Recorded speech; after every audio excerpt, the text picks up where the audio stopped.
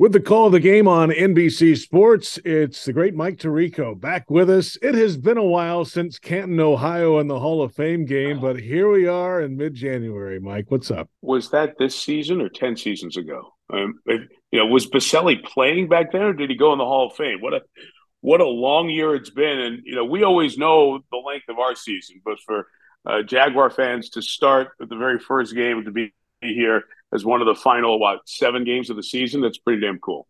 I don't know if we've seen, obviously, historically, many comebacks like that. There's only been two others Right. that are bigger in the playoffs. But what happened last week is just unimaginable. 27 down, -5 turnover margin. That has never Right. happened in the NFL. This is an all-timer for them to be in the divisional round. No doubt. No doubt. The picks are one thing. The ball bouncing off the head of the gunner in special teams to force the 5th turnover. Then you're like, okay, it's not our night. Let's remember we won the division, put up a banner at the start of next season. Here we go. And then the comeback begins, which, it's interesting when you really start to look at it now, JP, over this season. A lot of comebacks have happened in the NFL. And I think that's an awareness with players. I think they know we can do this. We can get hot. And maybe as much as any sport, even though it takes so long to score, man, you really feel momentum build on a team. And when you get conservative on offense and you throw the ball as much as the Chargers do, it allows a comeback like Saturday night to happen. And Jacksonville took advantage of all of its opportunities all the way through the very end. It was a perfect storm, and the Jaguars are the beneficiaries of that, now playing the Kansas City Chiefs. Mike Tirico with us from NBC. Well, not only in that game, but for the season. I mean, this team was 3-7 after week 11 and 4 games back in the division. It took not only them figuring it out on their own and the quarterback play and all that, but an epic collapse by the Titans in the process. All that was a perfect storm, but like we talked about in the Hall of Fame game, before that game, Doug Peterson's impact on this team and the culture around here, there's nothing better to prove that the culture's right. Is these guys were out of it and they stayed in it. And to look at that in a more recent and granular way, I was looking at Doug Peterson's face when Trevor had interception 3 and then interception 4, and Doug didn't panic. He didn't look angry. He wasn't fuming. He wasn't, terse. He wasn't, looking over saying, "Can we get CJ warmed up here?" It was a professional calmness. And that comes from being the guy who's played the position and knows that you've got to let the last one go and get to the next one. All time invested in football on what just happened takes away from full attention on what's going to happen and ends up hurting you. So I really thought that was a great manifestation of what we talked about in the preseason. People talk about with Doug over the years, a professional, experienced, former quarterback, knows what the heck he's doing and knows that when rough waters come, you've got to be even more calm. And that transmits itself to this team. And I think you saw that on Saturday night. Mike Tirico with us. Well, a lot of that comes from Andy Reid, too. Obviously, the connection of these two goes back to the mid-'90s in Green Bay. We talked about it week 10, obviously, but here they are again matching wits in the playoffs. It's the best. It's one thing. Yeah, this guy played for him. He coached on his staff. That's cool. It's great. This is so real. And I'll tell you why I think it's more real than most of these nice stories, JP. When you think about it, Andy Reid became a head coach in the NFL for the first time. Who did he trust to be his quarterback and to get his system going? Doug Peterson. Andy Reid comes to Kansas City. Who's the one guy and all the assistants he had through all those places? Who's the one guy he trusted to be the offensive coordinator? Doug Peterson. So the most important positions for a head coach, when you talk about offense, quarterback, offensive coordinator, both times Andy Reid's gotten a head coaching job, he's chosen Doug Peterson. And you think Andy Reid's good? He's top 5 all time in wins in the history of the league. Guy knows what he's doing. So to me, it's 23, 24 years of a relationship, but it's also long-term trust pattern that is similar when you look at each guy for how they treat their players, how they go about their job, and what their teams do on the field. It's one of the better teacher-pupil deals that we've had in quite some time.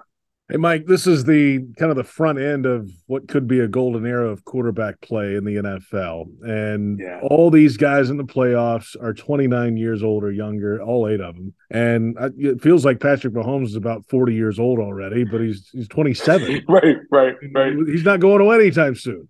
No, I'm worried that Patrick's going to be able to make it through the game at his advanced age. I hope that they're able to kind of go easy and be able to hand the ball off because I don't think he can make it four quarters as the old guy. Yeah, I started looking. It's the first time in 20 years we've gotten to this point. We always say divisional weekend is the best weekend of the year. The best teams end up here, right? You either had to win your division or win a playoff game. No flukes get here. Well, when you look around this weekend, for the last 20 years, we've had Manning or Rodgers or Brady. And this is the first time we have none of them. So we know this generation has arrived and is coming. And this weekend is symbolic to me because this generation is now taken over the stage. And Mahomes is great in so many ways, an MVP this year in all likelihood. And what you saw in Trevor's second rookie year this year was a guy who is figuring it out and learning like Josh Allen, Joe Burrow, Patrick Mahomes, and Justin Herbert, who you guys saw in person in the first half, looked great. I mean, man, we are very fortunate in the AFC. We're going to have some really, really good football with some terrific young quarterbacks for many years to come. Mike Tirico with us. Final thought here with you. There's been some talk this week, a lot of comparisons about the 96 Jaguars around here, right? And the way they rallied back and all that. But if they are able to pull this off in Kansas City, the 96 team, right, went to Denver. That was the first time I think Denver had to defend in a long time. First time they were a number one seed and had to defend. Right. They go up there and beat them, right? Right. Then they won the Super Bowls after that.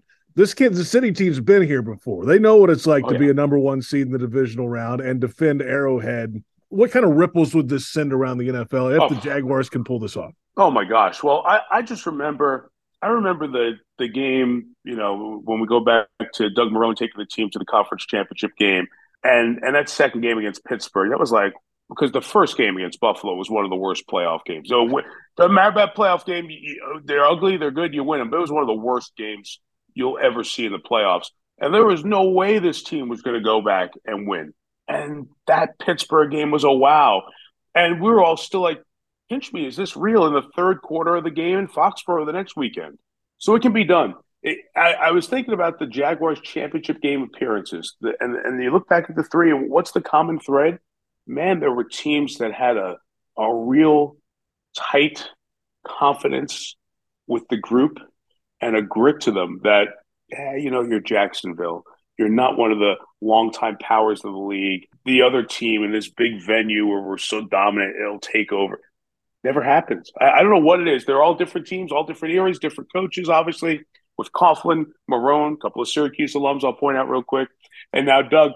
And at least you have a Syracuse guy on this team with Andre Cisco, so it'll count for the thread through it all. But you know what?